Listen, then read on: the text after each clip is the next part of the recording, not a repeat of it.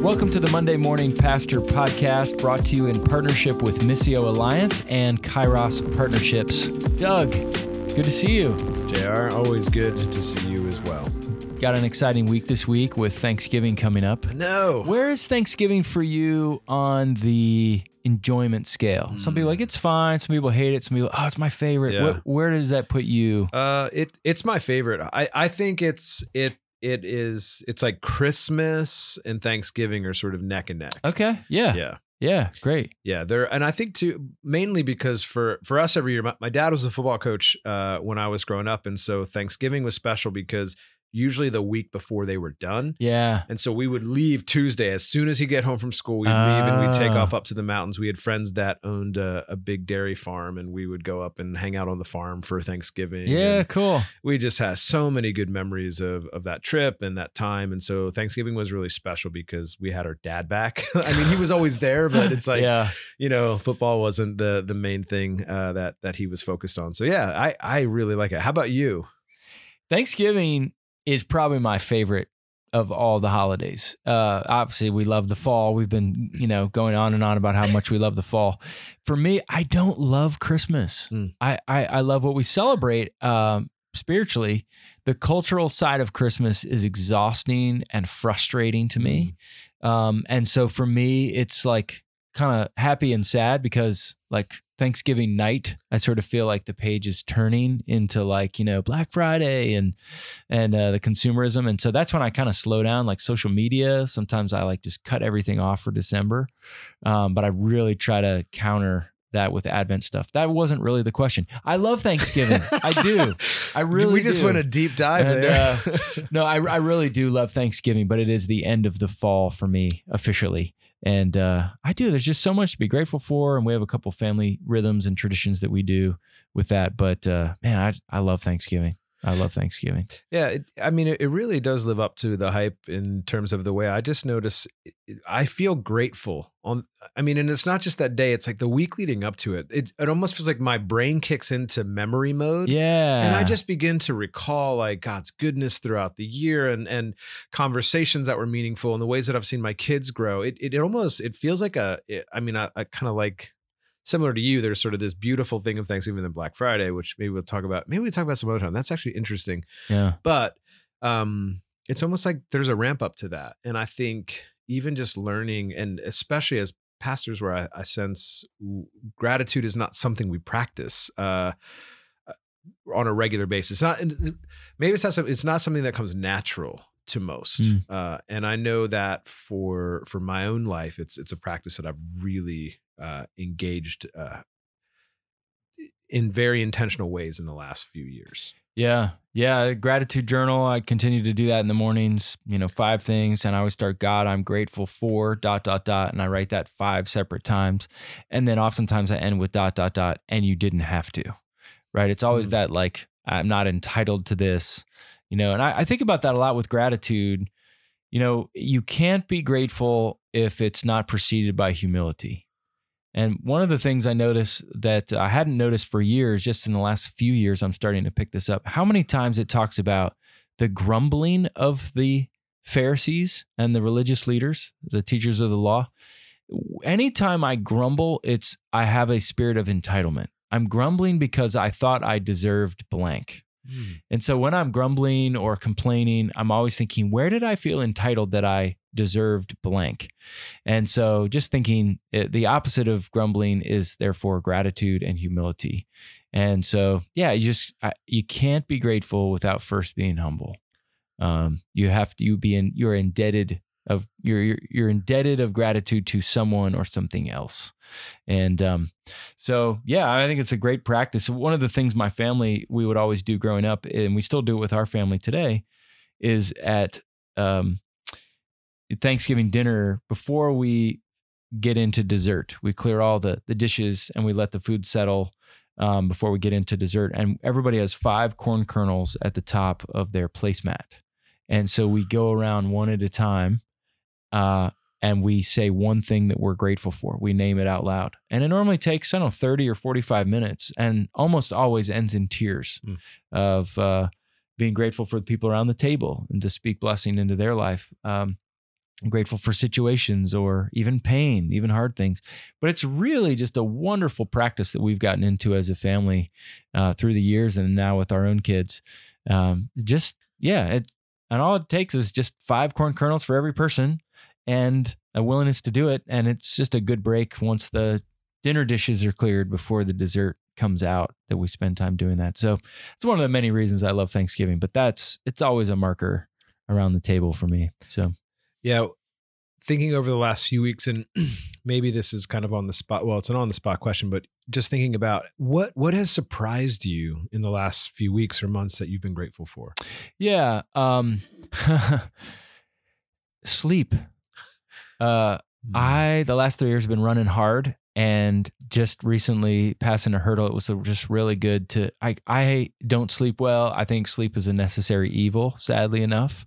I know I should do it because without it, I'm unhealthy, but I just think how quickly or how little can I get by on it and be healthy? And doing a lot of sleeping lately and going to bed earlier. And I have not thanked the Lord for sleeping before the last few weeks. And it's been really good to be.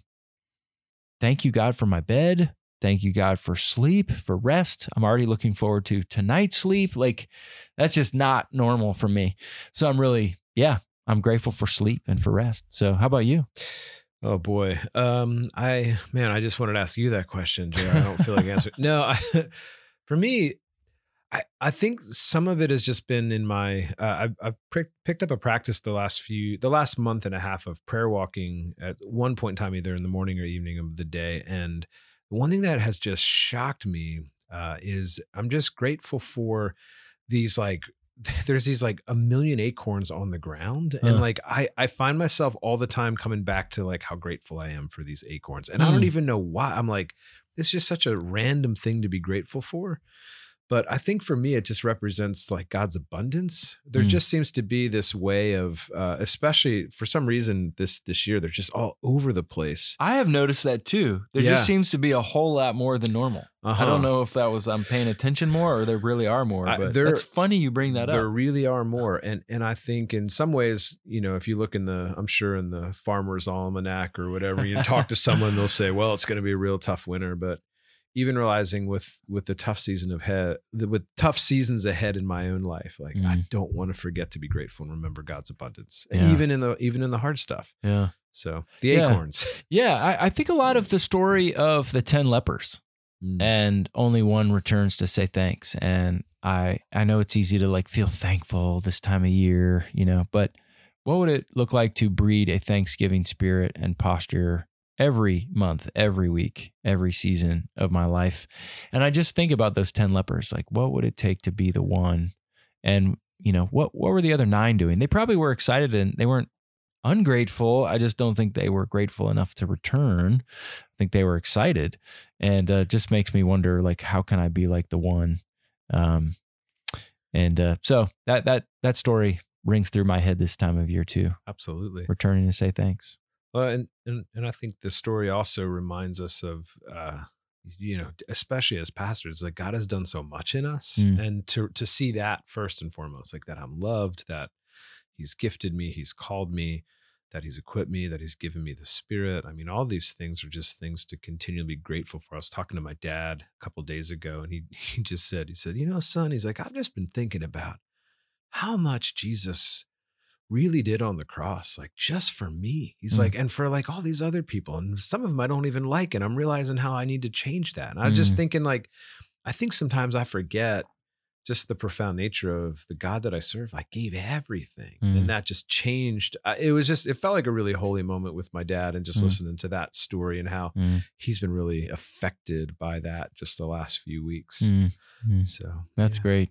So much to be grateful for. Yeah. Well, happy Thanksgiving, friends. Hope you enjoy the time that you have with family and friends. And we just want to let you all know that we're really grateful for you. Yeah. Tara Beth Leach describes herself as pastor, preacher, speaker, and writer. She holds a Master's of Divinity from Northern Theological Seminary, where she also worked as a teaching assistant for Scott McKnight. She now serves as senior pastor at Pasadena First Church of the Nazarene, also known as PASNAZ. She's a frequent writer for Missio Alliance, and she's the author of Emboldened with InterVarsity Press and the forthcoming book with InterVarsity Press titled Radiant. Enjoy this conversation with Tara Beth Leach. All right. Well, we're really glad to have on the show with us Tara Beth Leach. And Tara, it's good I'm sure it's a little warmer for you in Southern California than it is for us up here in the Northeast. I hate rubbing it in. I don't want to tell us. Tell us what it is today. Yeah. I'm looking out at the palm trees in the mountains, and it's a perfect 71 degrees right now. A little cold front coming through there. 71. Yeah. Wow. Geez. To rub it in. Yeah. You did come from Chicago, so I'm sure this has been an easy transition for you weather-wise. Yeah. Yes. It's been glorious. So Tara, I've had a chance to hear some of your story, and some of us know you, but can you share with us your story? I would love to share my story. So I grew up in a very cultural Christian family. I don't know that I could say that we were walking with Jesus, filled with the Spirit, but we would go to church a couple times a year, the high holidays, Christmas and Easter and Mother's Day. And I grew up in a liturgical church. So I was, or high church, I guess I should say, was confirmed, baptized as an infant. And when I was about 15, 16 years old, I had a stirring for something more. And I was surrounded by a lot of kids who were kids of professors and pastors and missionaries in the Church of the Nazarene. We were in a town where there were a lot of Nazarenes. I was also surrounded by a lot of kids who were involved in Campus Life or Youth for Christ. And so they would talk about Jesus in ways that was so curious to me. The witness of the high school students in my community was radiant and contagious, and I wanted what they had. Wow. And so I, on my own, decided to go to Campus Life and Outreach Night. And long story short, it was there that I started to hear about Jesus in ways that I'd never heard before. Like you can actually know Jesus. You can actually walk with Jesus. You can actually hear from Jesus. You can actually discover Jesus. And so I started reading my Bible pretty regularly. And it was actually through reading through the Bible that the story of God began to come alive to me. In my 16, 15-year-old brain, I probably only understood the tip of the iceberg.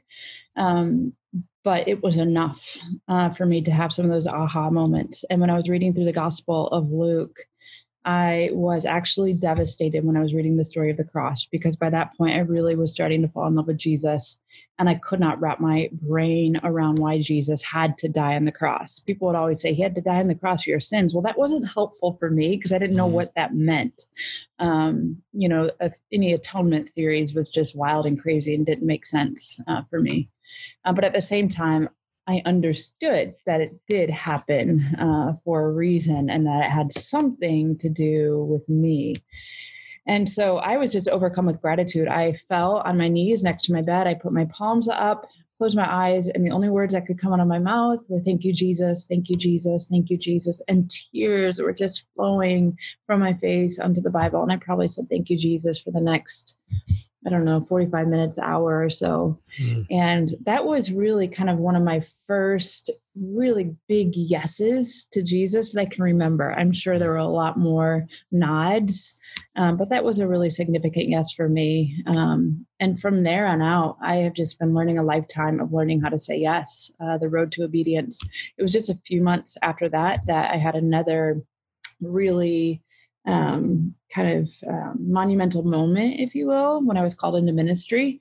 And I had zero imagination for what that looked like or what that would be. But I knew I wanted to tell the world about Jesus. I really actually just wanted to stand on the rooftops with a megaphone and tell everyone what Jesus had done in my life. And I wanted everyone to experience it. And I wanted to preach. I can remember standing in front of my mirror with my Bible preaching. There was a time where my girlfriends and I were driving down the road and we're listening to Nicole C. Mullen, My Redeemer Lives. I pulled over my car and I stood at the ditch and I opened my Bible and I started preaching to the Midwestern cornfields. Wow. I just thought, someone's got to listen. I'm just going to preach as I preach. And I was just so on fire. And at the same time, I was being discipled by a campus ministry that was a little bit more conservative, a little bit more fundamentalist at the time. And they were not affirming of women in ministry. So by the time I went to Olivet Nazarene University to study youth ministry. And I didn't believe women could be pastors. I thought I could be a campus minister but certainly not a pastor. But by the prevenient grace of God, I guess, the Spirit really just began to do a work on my heart and mind and open my imagination through these professors, through these classes. So many people came alongside of me and just breathe a kingdom imagination for my role within the bride of Christ. So by the time I graduated, I was fully affirming for women in ministry and ready to go. But then I learned that just because you can be in a denomination that is affirming of women in ministry doesn't necessarily mean that they will be living it. And I think ultimately culture eats our theology. And there's a culture within the conservative evangelical church, even churches that affirm women in ministry, that just don't know how. There are systems that keep women sidelined. So it's been a long journey, a 18-year journey for me of finding my place as an emboldened, as a called woman. And to make a really long story short, I met my husband, we got married, we've moved around the country with various roles, and some places that are really affirming, some places that were really hard, really desert-like, and eventually made my way here to PASNAZ, what we affectionately call it, but our legal name is First Church of the Nazarene of Pasadena. And I have been here now turning the corner to 4 years. It's hard to believe. It seems like I just got here. And it has been an incredible ride and an unbelievably challenging ride. At any given day, 1 hour, I'm just like thinking, oh my goodness, I get to do this. And the next hour, oh my goodness, I have to do this. It is both beautiful and amazing. And at times it feels almost tragic. It's so hard. Mm-hmm. Yeah, you've shared some of that. We shared dinner sitting next to each other at Missio Alliance, and you were just sharing some of those challenges. And so when those challenges occur, and they seem to be different for every pastor that we get a chance to talk to and interview, what lies are you tempted to believe when the stuff is hitting the fan and you're just like, what am I doing? What are some of those lies that you feel sort of creeping up into your brain or your heart or your soul on those tough days? Yeah, so shame is a liar. And I'm someone that is doing a lot of inner work to ignore those voices of shame. But the voice of shame will tell me that I'm a bad pastor, that I wrecked this church, that I am not good enough, that I am not wise enough, that I am not gifted enough, that I don't really belong, that I'm screwing this all up. These are real lies that I think so many of us experience in the wilderness when we are really vulnerable. And it is really real for me. That I am currently working through. Yeah. You mentioned inner work. What does the inner work that you're engaging in look like? If you're willing to share. If you're willing to share, yes. Absolutely. So therapy is a means of grace for me. I feel like I have the best therapist in the world. She's been a pastor before. She has a PhD. She taught at Fuller. She's been a chaplain. She's married to a pastor. And so she really understands the family dynamics that happen in a church and how it is profoundly connected to our family of origin, and how we view that, how we deal with that, how these primal wounds are amazing, and how they dictate our worldview to how we react to conflict and to the lies that we hear and take in. And we don't even realize that. I mean, the crazy thing about primal wounds is these are unconscious things that in the work of therapy, the therapist brings those to consciousness and helps you see, whoa, I've been believing that. And so the work that we're doing right now is untangling some of those lies that I didn't even realize had been clouding and distorting my vision, and believing who I am, believing what my role is, believing just where I am. And so it's been a lot of really good, hard, important inner work. And of course, therapists give us a lot of things to do, a lot of reflection, a lot of writing, a lot of reading, a lot of work. And so it's been a beautiful journey, and it's frankly has kept me at PASNAS. Wow. Thanks for your vulnerability and willingness to share and to go there. In this, we totally agree. This is a common theme that we see running through every interview that we have, that ministry is great, it's sacred, it's wonderful, it's amazing, and it's terrible, and it's excruciating and harrowing all at the same time. And oftentimes it's Monday. Again, that's what calling it Monday Morning Pastor, because pastors need to be humans and be people. And sometimes Mondays are the hardest times where we believe those lies the most. We feel the smallest and most depleted. The doubts are highest, all that. So what does a Monday, or maybe Sunday afternoon into Monday, what does that look like for you? And then what do you do to replenish? That's sort of part A and part B. What does Monday look like for you? How do you sort of get back to a healthy Tara Beth or replenish Tara Beth? So I guess backing up first a little bit, PASNAS, this is the first time I've been a senior pastor. And so when I got here 4 years ago, I had no idea how awful Mondays were. And I thought it was just me before I had talked to other pastors. I mean, I felt like there was just a spiritual attack on me every Monday, on me personally, and that I was the only person being targeted, because I would come in on Mondays, and that's the day that you find out what the giving is. That's the day all the metrics start flying in our face. That's the day that if someone doesn't like your sermon or doesn't like what happened, you get an email. That's the day that I am weary and I am exhausted. And for me, it seemed like it was for my first 7 months here, it was the highest day of conflict. And I remember I'm in a pastor's group. Gosh, I'm going to get emotional talking about this. There's just been a lot of people that have been really rooting for me nationally, and it's just been incredible just that have gone out of the way to encourage me. I was in a pastor's group, and I was sharing about how I hate Mondays. Is anybody else experiencing this? And there's a group of pastors that rallied together and wrote a card for me for every Monday for the rest of the year, and it went on 4 months. Wow! Handwritten card. That was just another incredible means of grace for me. Incredible. And so it took me till my first year to realize, I probably need to do something different, because I was coming in early on Mondays and I was just hitting things hard. And it was never good. I was reading my emails first thing Monday morning. I was jumping into meetings. I was jumping into meetings, big, important meetings with our executive pastor. And we would always end up going head to head, butting heads, because we were both depleted. And so all that to say, I've learned the hard way. And I can tell you everything not to do on Sunday morning. And so since I have drastically changed my schedule, I much slower schedule on Mondays. I come in late. I take the morning slowly. I sometimes go on hikes. I sometimes might ride a horse. I read. I take it slowly.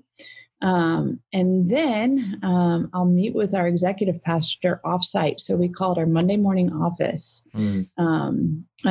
We meet outside. We don't even like to meet indoors. We meet outside in this little town called Sierra Madre, outside of a Starbucks and a smoothie bowl place with the parrots and the palm trees. Again, hate to rub it in. That would encourage my soul too. Yeah. We met outside and somebody died because they had hypothermia once. And we'll reflect and try to celebrate what happened on Monday. And there's something about just not meeting the office for me, psychologically, that is just really, really big. And then right after that, I go and I meet with a group of local pastors, community pastors. We call it pastors triage. They're not Nazarene pastors. Wow. They are pastors from the community, and we'll have lunch. We'll break bread together. We'll cry together. We talk about just our aches and longings together. And these are pastors. They're not pastoring Nazarene churches, but they're pastoring larger, complex, older historical churches like ours. And so I do that on Mondays. And so Mondays are now for me a really slow, easy day. I might do some reading because after that, sometimes I'll even leave the office early. So it is still official. It's not a day off for me. It is still a work day. I have just drastically changed my schedule. We don't do any staff meetings. We don't do any production meetings. We don't do any worship meetings. It's just slow. That's awesome. Wow. It's amazing to me that I can't get over the notes. I can't get over the even calling it ministry triage. The therapist. I mean, these are the kinds of things that listeners are going, what do I do on a Monday? And you've had to learn the hard way, which is I can tell you everything not to do. Yeah. Yeah. What are a couple other those what not to do's? What else would you put in that camp? Don't check your email on Monday morning. That's good. Leave the device aside. And I've also learned I have to be really careful on social media. Social media is a trigger for me these days. Mm-hmm. There's been, I would say, a lot of my extreme hardship and attacks against who I am as a pastor and intimately connected to my gender has been all on social media. There's been, for example, there was a campaign called Save Paz Naz that went live in public through social media, Yelp, Facebook, Instagram. There were memes made of me. And it was all connected to Paz Naz is losing their favor because there's a woman pastor. And these were people within our congregation that did this,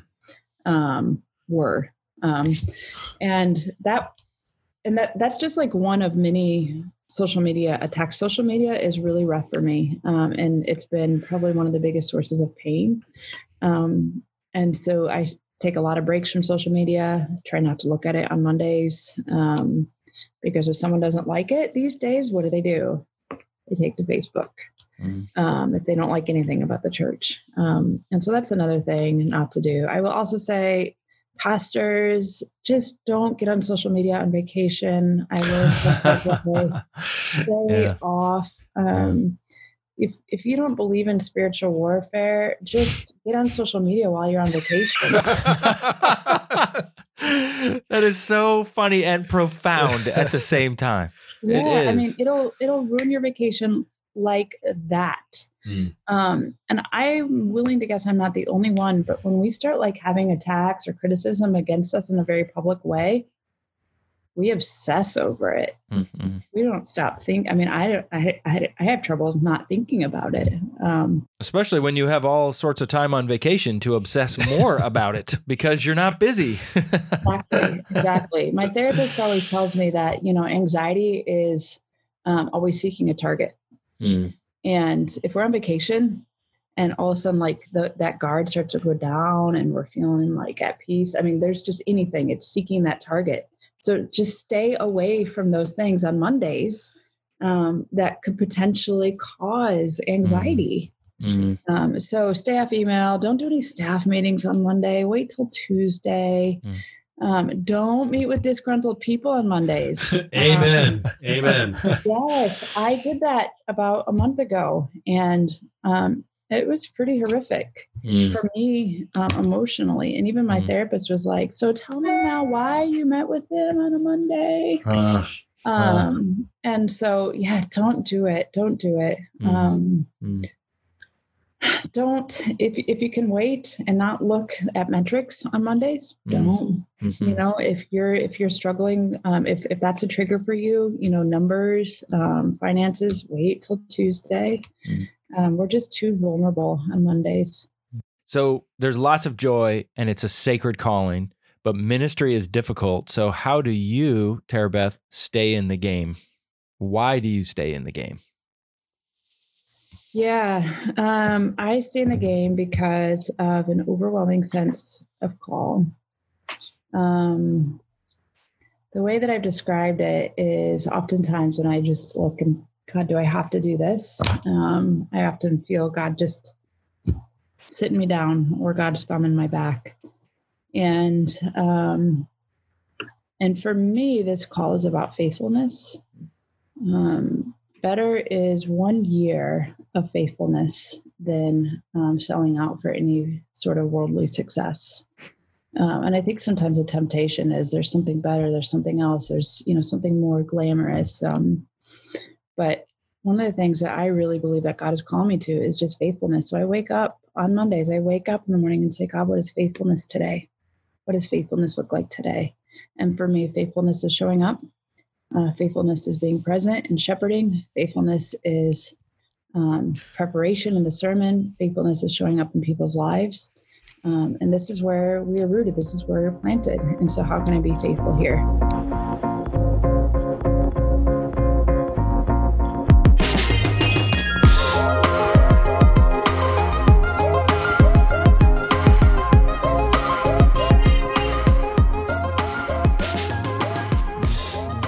I love that that image that you shared right at the beginning of our conversation about being a girl preaching to the cornfields. So if you could go back to that girl preaching to the corn stalks in the field, what would you say to that girl? Yeah, I would say to her to keep going. No matter what, put one foot in front of the next. No matter what, remember whose you are. Remember that you've been called. Remember that you have gifts. Remember that God can use those gifts even in the storm and even in the wilderness. And just to keep going. Mm-hmm. Yeah, that's great. What encouragement? I mean, you've shared a lot of, hey, pastors, think about this. Don't do this on Mondays. There are a lot of discouraged, depleted, those that feel like they've failed, and whatever metric they use, that are listening. What would you want to say as a way to encourage those pastors who are listening, who may not have written a book, may not be at a large church, may have grown their church from 100 to 45? What would you want to say to the pastor that's just plodding through faithfully, doing all they can to try to trust Jesus in their calling? Yeah, don't believe the lies of the wilderness. I often think about Jesus being tempted in the desert, in the wilderness, and all those opportunities that he had to take shortcuts, easier ways out. And, for worldly success, for an easier way to the kingdom, for an easier way to applause. And Jesus didn't. Jesus stayed faithful. And he could have had immediate gratification. He could have had all the world in that moment. He could have had the kingdoms, but he didn't. And I think these days, there's so many messages that tells pastors, there's got to be an easier way. There's got to be a shortcut to success. And if you're not experiencing the success that the world tells us we're experiencing, well, then you're doing something wrong. But the cross tells us, laying down Jesus' message on proclamations of denying ourselves, laying down our lives, that the cost of discipleship sometimes means suffering. That narrative reminds us and tells us that success isn't always, worldly success isn't always of the kingdom. And that what God calls us to is faithfulness. And at the end of the day, I don't want to be known for, and I hope other pastors, I don't want to be known for the books or the number of people or the churches, but I want to be counted as one that was faithful. Yeah, we've talked a lot about, Doug and I, about the 3 B's that most churches in North America: buildings, bodies, and budget, and that Jesus gives us the 3 F's, right? And you mentioned faithfulness, fruitfulness, fulfillment, even of just, if everything around me looks like it's failing, but that deep sense of satisfaction of knowing, no, I was called to this, regardless of what the quote unquote scorecard says. How do you wrestle with that tension of saying, okay, there are metrics though, giving was up or down, and attendance is up or down. How do you wrestle with the 3 B's that we don't throw away? We do need to pay attention to them some. How do we make sure we don't put too much weight or priority in those buildings, bodies, and budget metrics to an unhealthy level, right? How do we know that balance? Yeah. What does that look like for you? Here at PASNAS, we call it the ABCs of the empire: attendance, building, cash. Yeah. And so it's tempting, and it's really hard, especially when you're pastoring, because people in our congregation, that it is so hard to rid themselves of those metrics. And I will tell you, that's part of the inner work that I'm doing as well, is part of just the way that I have been formed. I have been formed in this metric and this worldview of success. And so I'm preaching to myself here. And so one of the ways that we do that at PASNAS is storytelling. Tell a different story. What we celebrate, we are going to teach our people that that's what we ought to celebrate. And so if we start celebrating, oh my goodness, we had 1,700 people.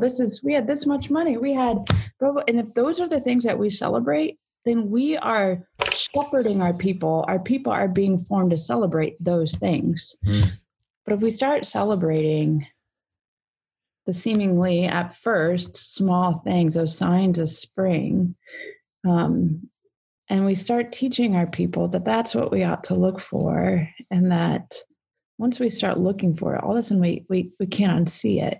And then we become a congregation that celebrates that. And so in fact, I just talked about it this last Sunday from the pulpit, having eyes to see the movement of the Spirit and the work of God, and celebrating and being grateful.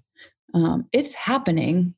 We just have to look, and we have to celebrate. No, that's great. Well, Tara-Beth, we are really grateful for your willingness to not just be with us here, but your willingness to be vulnerable and share where you're really at and where ministry really is great and where it's really tough at the same time. And so we're grateful for this opportunity. We're also grateful for your voice, and we want to Doug and I want to say, keep going, keep doing it. It's important, not just because you are a female. That is an important part, though, that Doug and I feel that we need to cheerlead our sisters in what they're doing. And so keep going. We're really grateful for you and what you're doing. And if those lies become so large in your life and you need other brothers to remind you, like, may we be part of that constellation of support and those cheerleaders waving pom-poms saying, keep going, Tara-Beth, keep going. So we're really grateful for you. And so thank you for your willingness to come on and be with us here this morning.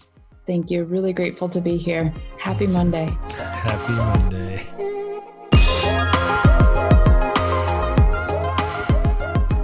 I really enjoyed that conversation with Tara-Beth. Yeah, I kind of wish she was my pastor.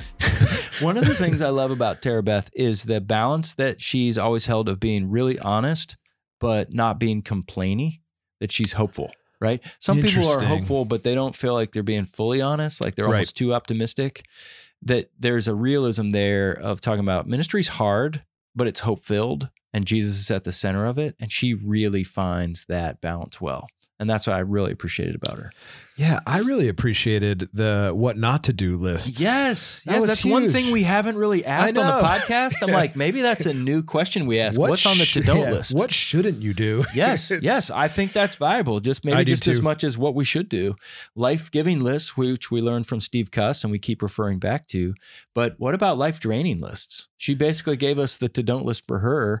And I think that's a good resource actually for our listeners, is to say, what are the things that need to be on your to-don't list on a Monday?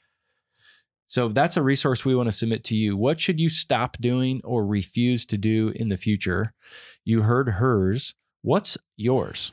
What would that look like for you?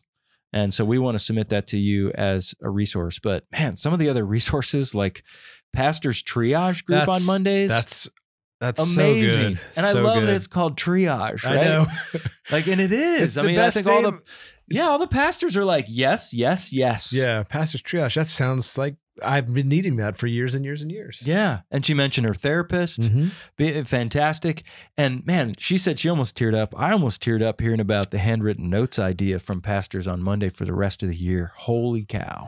That is such a beautiful picture of pastors embodying Monday morning pastor well. Yeah. Mm-hmm. And knowing the joy that she feels and preaching in the cornfields, now preaching to people every weekend. I mean, what a great story. But also, I mean, that Save Paz Naz campaign. I mean, I just hurt for her to think, man, like nobody's ever, started a campaign, save our church because of JR or Doug.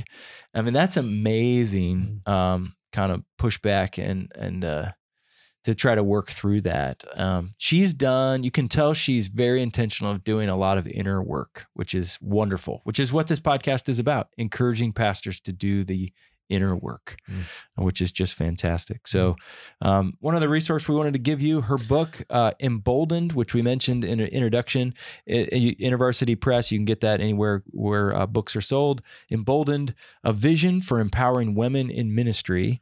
And Scot McKnight, who many people I know who Scot McKnight is. Tara was Scott's TA, and Scott wrote the foreword to that book. Scott has been a big proponent and encourager of women in ministry, but also of Tara Beth specifically, which is just great. So, Doug, we also, in addition to giving resources, also give questions. So what are some questions that we would want listeners to take away from today? I think the couple of them that we were chatting about. What are your metrics? I think that's such an important question. And if the metrics that you have are unhealthy metrics, call them that, scrap them, and write healthy metrics. What are the healthy metrics? I think another one was what or who is in your pastor's triage group, or do you have a pastor's triage group, or who should be on that team for you? Yeah, I think that's really important. And even with that, maybe sort of another resource with that is carve out an hour a week or an hour every other month or an hour a month where you can actually sit and work through that. Yeah, and this is a question that she brought up that she asks herself on a Monday. But what does faithfulness look like today? I mean, I think that's a question not just for every pastor, but for every follower of Jesus. That's huge. What does faithfulness look like today? And I love that she said today, because Monday may look different than what it looks like on Tuesday or Thursday or Sunday. But I love the fact that she asked that question, what does faithfulness look like today?